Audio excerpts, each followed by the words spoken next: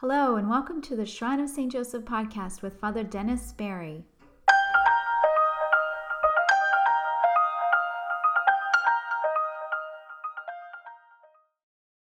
Good morning. This is Father Dennis coming to you from the Shrine of St. Joseph on a beautiful fall morning. And this weekend, of course, we hear the reading of the Word of God. And the first reading is taken from the book of the prophet Ezekiel. And basically what he's saying to the people, to us really, is listen.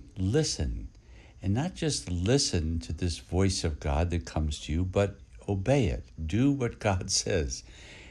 Because every time God speaks, it is an opportunity to grow, to become more who God has called us to be. So listen and obey. And each individual has that personal possibility, responsibility, and gift to listen and to obey the voice of God.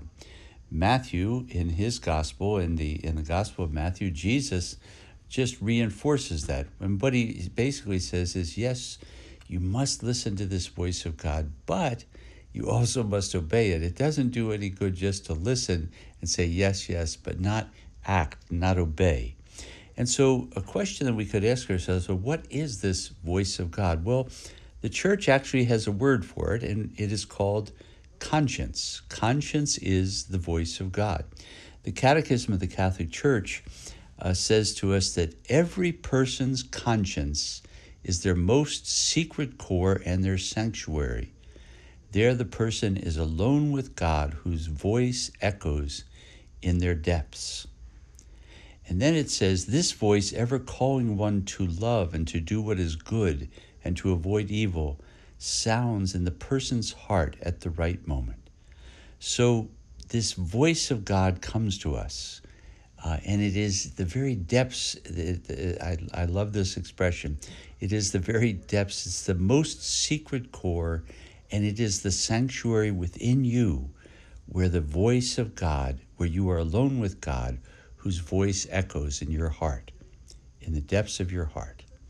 So if that's the sacred nature of this voice that is within you, this person of God's presence within you, calling to you, speaking to you, I'd say there's two things that we have to be aware of.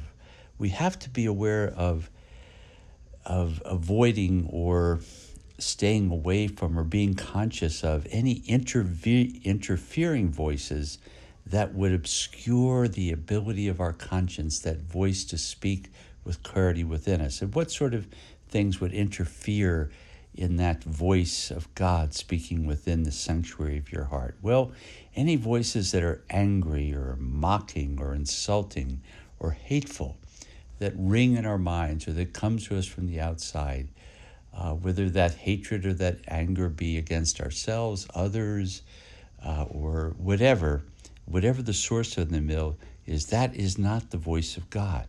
That is not God's voice. And so we want to stay away from those angry, mocking, insulting, hateful voices.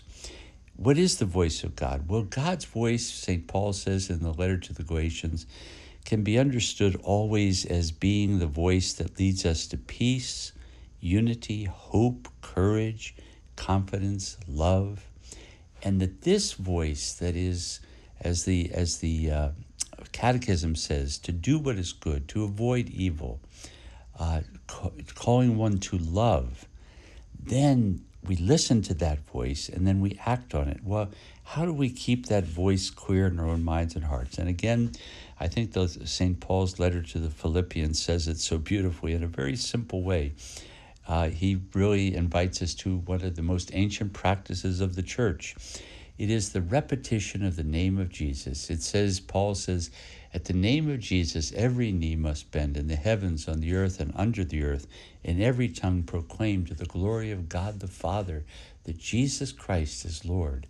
And the desert fathers from Egypt in the year 200, 300 had this image of, as the devil approached them, this voice of hatred and anger and mocking, insulting, what they would do is they would just repeat the name of Jesus. And one of the ancient desert fathers says he could see the devil having to fall down, because at the name of Jesus, every knee must bend and every knee must acknowledge that Jesus is the Lord.